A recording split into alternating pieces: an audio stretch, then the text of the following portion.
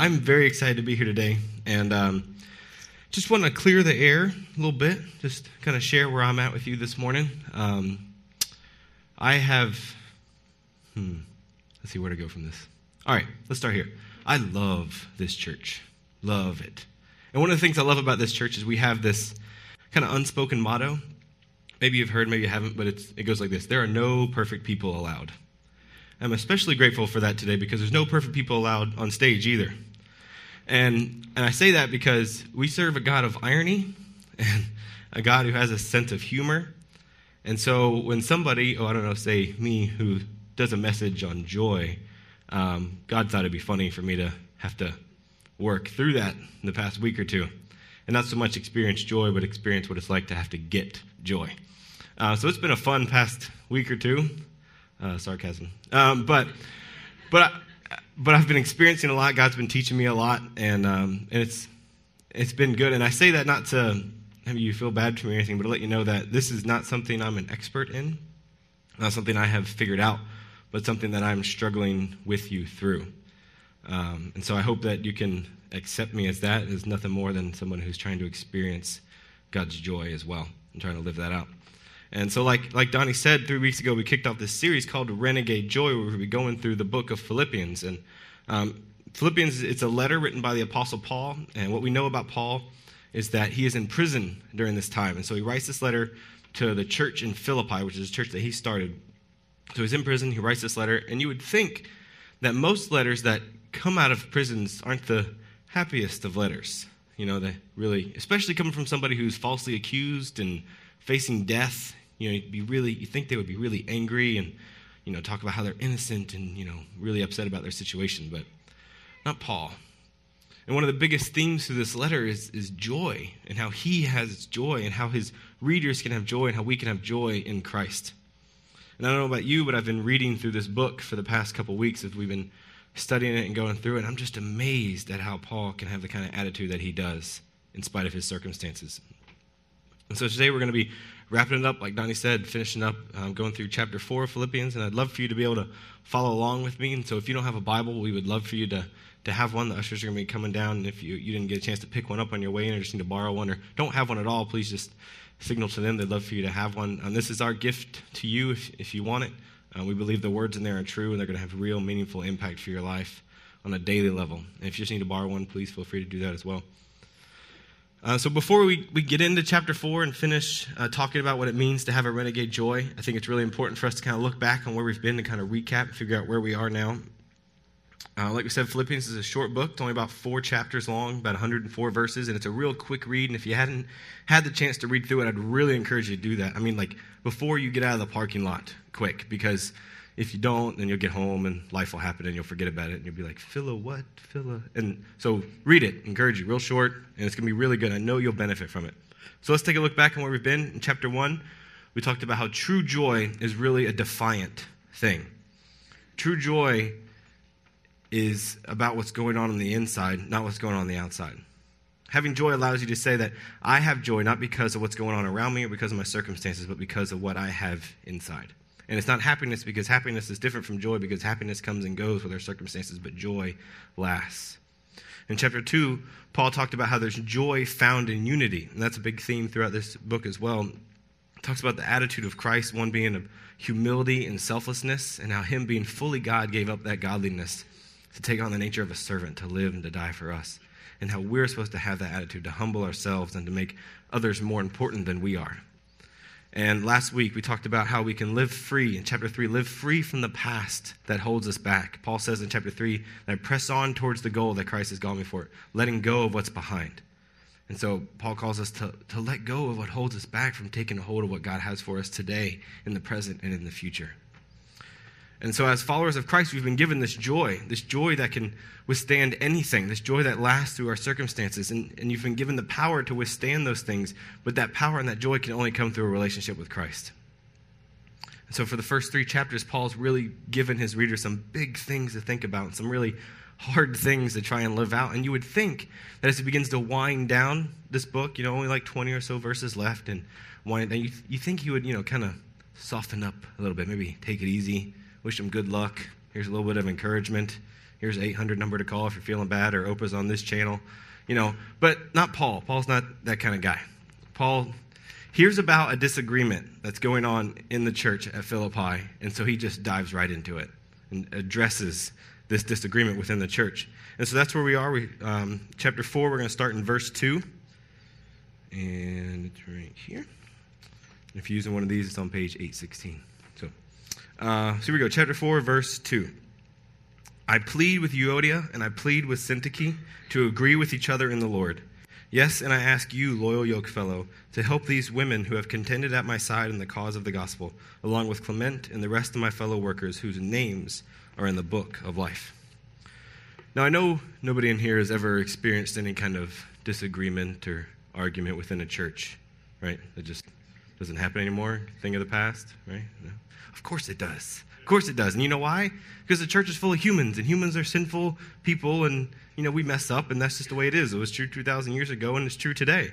And so Paul introduces us to these two women who are having a disagreement, two women who are dear friends of his, two women who served alongside of him in ministry, and two women whose names are written in the book of life, which means these are two Christian women who are having a disagreement. I know this never happens. But here's what Paul doesn't do. He doesn't give us the reason for their disagreement. I don't know about you, but I hear about two people who are in an argument and somebody's addressing it. I'm like, all right, who's right, who's wrong, who's got the best evidence, and who's gonna win? Mostly because I want to know and make sure I'm on the right side, not the wrong side. But Paul doesn't give us the source of tension between these two women because the source of tension isn't the issue. He wants them to be unified. He wants them to agree in the Lord. And it's pretty easy to assume that what they're arguing about doesn't even really matter. It's not even that big of a deal, because if Paul wanted to address the issue, he would. He's not scared to do that. We have in other parts of his letters where he's written to his churches where he addresses very specific issues. There's one with false teaching. He said, listen, what you guys are preaching and teaching is wrong. It's not of God. Stop it. Don't do that anymore. And he deals with specific actions. He says, in one of his letters, he says, hey, tell that guy to stop sleeping with his mom. Not a good thing. Shouldn't do that. So if the issue was the issue, he would have addressed it. But the issue was that division was being caused. The issue was that unity was being sacrificed. And this is one of the main things I want to talk to you about today. And so if you're taking notes, I'd encourage you to write this down so you can read it later and just have it. And not like there's going to be a pop quiz later, and if you get the answer wrong, you're going to have to stay and help tear down. But I would write it down. All right, so here we go. When we are unified, Christ is glorified. When we are unified, Christ is glorified. Not only does Paul yearn for his fellow believers to be unified and to be one, it's also something that Jesus prays for all of his disciples, the ones he walked with on this earth and the ones to come, all of us. And so he prayed for that. In John 17, verse 11, it starts out, he says, Holy Father, protect them being the disciples he walked with. Protect them by the power of your name, the name you gave me, so that they may be one as we are one. Then he goes on in verse 20, say, my prayer is not for them alone, I pray also for those who will believe in me through their message, that all of them may be one, Father, just as you are in me and I am in you. May they also be in us, so that the world may believe that you have sent me. I have given them the glory that you gave me, that they may be one as we are one, I and them and you and me. And catch this. May they be brought to complete unity, to let the world know that you sent me and have loved them even as you have loved me. Catch that last line? Jesus prays for our unity because our unity lets the world know that God loves them as much as he loves Jesus, which is a lot, by the way. So our unity isn't even for our own benefit. I mean, our unity does good things for us, right? If we're unified, our lives are better and we get along and happy. But our unity has a direct impact on how the world knows that God loves them. Because when there's no unity, there's no joy. And when we have unity, we're able to focus on Christ and we're able to focus on others and not ourselves. Because what happens when you're in disagreement, you're in conflict, there's no unity? What are we focusing on? Focusing on me. Number one, focusing on how I'm right and how you're wrong and how many people I can get to say that I'm right and you're wrong. So we focus on ourselves and we try to get others to agree with us. What if we actually put into practice what Paul is calling us to do here? What if we, like Jesus, made others more important than ourselves? What if instead of fighting to make other people wrong, we fought to make them right? How would that look? In college, one of the hardest things I had to do was in a debate class. And the teacher split us up according to how we felt or believed on a certain issue or a hot topic. I can't remember what it was on now. But so he split us up on, you guys get for it or against it, pretty much. And then what he made us do is argue for the opposing side. So I had to argue against what I believed. And I thought it was dumb because I knew what I believed and I was right, they were wrong, and that's the end. But apparently you can't get an A in debate class with that kind of argument. So because I wanted to get a good grade, I was studying and doing research and, trying to get, build an argument for this thing I didn't agree with. And then I realized I have never done this before. I've never actually thought about and studied why I believe what I believe or why they believe what they believe. And I came to see validity in their argument and no longer thought they were just wrong because we disagreed. Now, I'm not saying that Jesus wants to make us into a bunch of weirdos who sing Kumbaya all the time and get along and never disagree, because that's not going to happen. I don't even like that song. But, we're human. We have different personalities, different views about different things, and that's okay. But here's the question. How can we have different views but still be agreeable, still have joy? Paul goes on to say in verse 5, let your gentleness be evident to all. Let your gentleness be evident to all. When people think about you or your friends, or even people who aren't your friends, maybe more especially people who aren't your friends, is gentleness a word they would use to describe you? I don't think that would be the case for me, especially if you've played Ultimate Frisbee with me. Definitely not. See, gentleness, it isn't easy, and it's not something that should be taken lightly. It leads to losing ourselves but gaining Christ.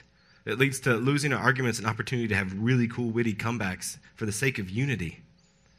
Gentleness describes the ability to extend the kind of consideration we wish we would get. And someone who's gentle knows how to forgive when justice gives them the right to condemn. And somebody who's gentle knows when it's actually wrong to make yourself look right. About a week ago, I got an email from someone who's very close to me, who I'm kind of in conflict with. Our relationship's just kind of struggling. And they wouldn't talk to me on the phone or even text me. So they sent me an email, and it was not a pleasurable reading experience. Just tearing me apart and just not fun. I was so angry because it was wrong. And I wanted to respond in big, bold, bright red, all cap letters after every line and be like, here's where you're wrong, here's where I'm right, here's where you're wrong. And Italian temper, through the roof. Just but then I remembered I'm preaching a message on unity, joy, gentleness. And so, actually, Cynthia was like, are you preaching on gentleness? Yes. Thanks. So I mustered every bit of gentleness that was within me and responded as softly as I could and briefly. And I don't know what's going to come of it. I haven't heard back and don't know what's going to play out. But I know that I don't regret my actions. I know that my heart is good with God because I responded in a way I think He would have had me respond. And it wasn't easy. I wanted to be angry, but this verse was staring me in the face. See, we've got to fight for unity, and most of the time with ourselves, because in disagreements we have to work even harder for unity, because unity transcends right and wrong.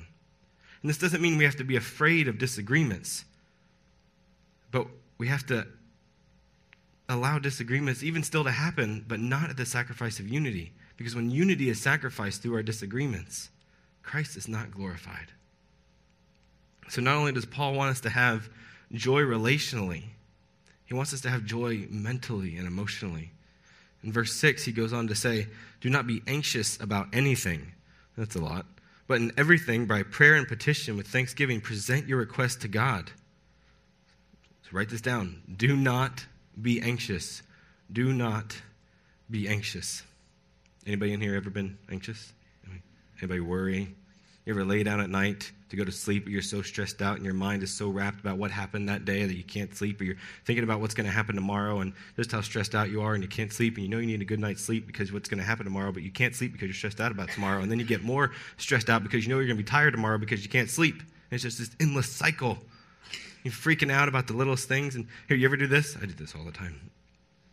You ever get upset about something that hasn't even happened? Something that may not even happen. I picture like a potential argument or conflict that's going to happen, and I have the argument in my head, like with the person. And like they'll say something, I picture what they're going to say, and they say it, and I have this really cool witty comeback and kind of stick it to them, but because I'm never as cool in my head as I think I am, they come back with something even better, and I just get so angry. And I'm so mad that something hasn't even happened. And Cynthia's like, what's the matter? And I'm just so mad about this. And she's like, it didn't even happen. I'm like, I know. And I get upset about these things that, more than likely just isn't even going to happen. And at that point, I have to ask myself, and this is never a fun question, I have to ask myself, who is ruling over me? Who rules over me? Is it anxiety or is it God? Next time you're anxious or angry or stressed out, ask yourself that question. Who is ruling over me? Is it anxiety or is it God? Now, I'm not going to doubt that this life causes anxiety, because it does. It was true 2,000 years ago. It's true today, or else Paul wouldn't have been talking about it. But how do we handle being anxious? How do we get a grasp for anxiety?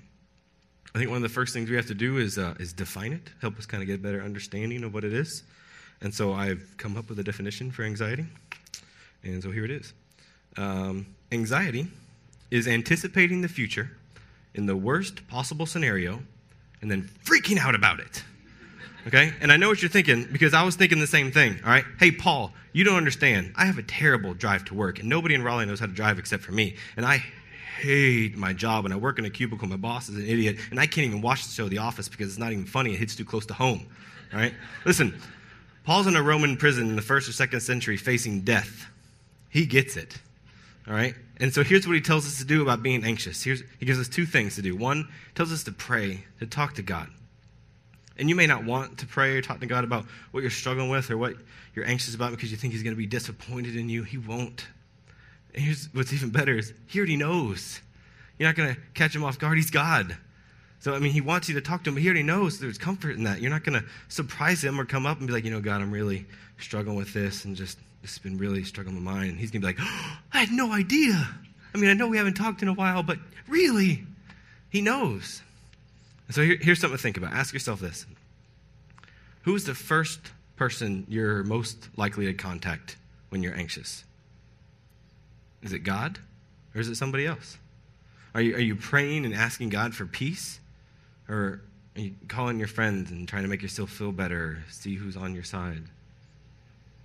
Something to think about. The second thing he tells us to do, he tells us to meditate, to focus our minds. And since anxiety is mostly a mental thing, he goes on to say in verse 8, he says, whatever is true, whatever is noble, whatever is right, whatever is pure, whatever is lovely, whatever is admirable, if anything is excellent or praiseworthy, yep, that should cover it, think about such things.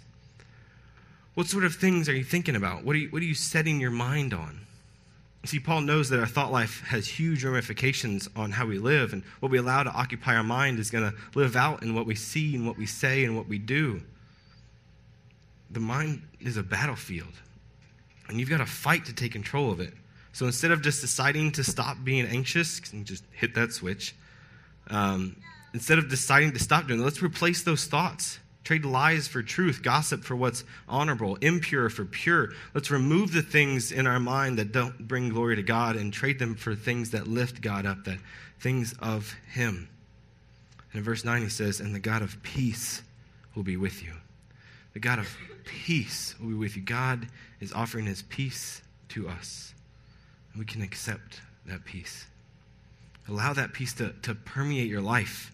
Because if you're living a life that's filled with anxiety, let me ask you this. Is it working? Is your anxiety allowing you or anyone around you to better connect to God? Because a life lived wrapped up in anxiety is a miserable life. So do not be anxious. Pray. Focus your mind.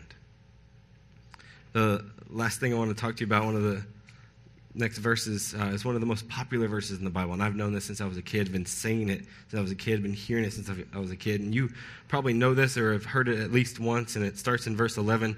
Paul says, I have learned to be content whatever the circumstances. I know what it is to be in need. I know what it is to have plenty. I've learned the secret of being content in any and every situation, whether well-fed or hungry, whether living in plenty or in want.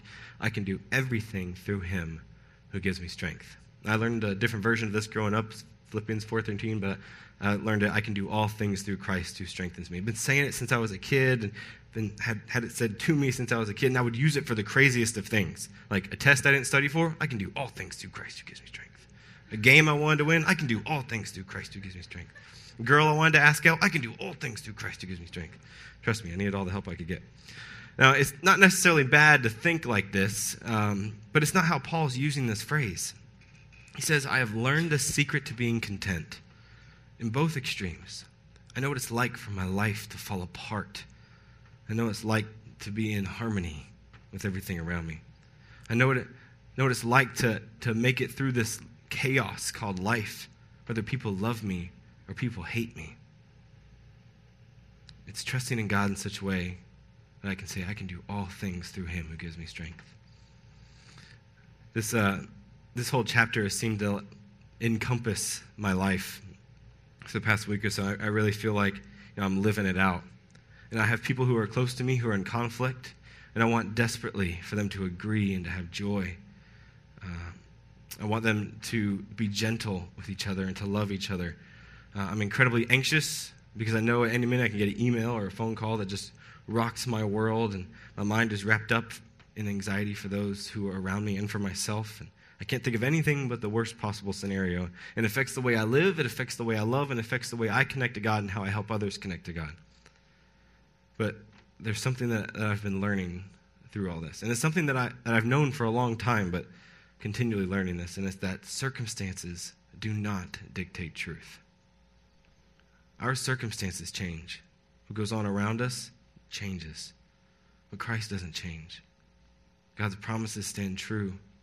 And the words of Paul here in chapter 4 remind us and encourage us of how to have joy. Words like, rejoice in the Lord always. Again, I say rejoice. I can do all things through him who gives me strength. The God of peace will be with you. Whatever is true, noble, right, pure, lovely, admirable, excellent, or praiseworthy, think about these things. Do not be anxious about anything. By prayer and petition with thanksgiving, present your request to God. Let your gentleness be known to all. Agree with each other in unity. What would it look like for us to be content in all things? What would it look like for us to trust in the promises of God more than the lies of this world? So here's the truth.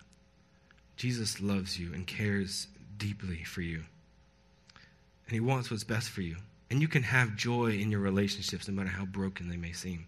And you can have joy fill your mind no matter how stressed out you are. But that kind of joy can only come from Christ. That kind of joy can only be discovered in connecting with God. You can't produce it and you can't fabricate it. And if you believe that you've found that kind of joy outside of a relationship with Christ, then you're believing a lie. And if you believe as a follower of Christ that you cannot have that kind of joy because of your circumstances or whatever's going on around you, then you are believing a lie. Through unity, through prayer, through setting our thoughts in the things of God, we can have that joy, a joy that doesn't make sense to this world, a joy that lasts, a joy that knows no bounds, a defiant joy, a renegade joy. So, in the words of Paul, rejoice always. When? When? When? Rejoice always. I'll say it again. Rejoice. Let's pray. Father God, we are so grateful for your joy, for the power that's available to us. God, we just thank you so much for this opportunity to come together and to dive into your word and to listen to the Apostle Paul and what he's calling us to do and how he's calling us to live. And God, I pray that while it's really easy to live that out here in this place when people are happy and we're joyful and we want to be that and there's not many disagreements and we get along here, I pray that we can live that out there where it feels like our joy is being sucked out of us, where it feels like our circumstances are taking over us, where our mind is being filled with anxiousness and stress. God, I pray that the words that were spoken today that weren't of you, that they will have fallen on deaf ears. God, I pray that you allow us to have the strength. Give us the opportunity to have the strength to live out this kind of joy. And as we have already sung, God, you are for us. So what can stand against us? Help us remember that nothing can, because we have your power within us. We thank you for your love and for what you're doing, and we thank you for the honor and the pleasure it is to be a part of it. It's in your name we pray. Amen.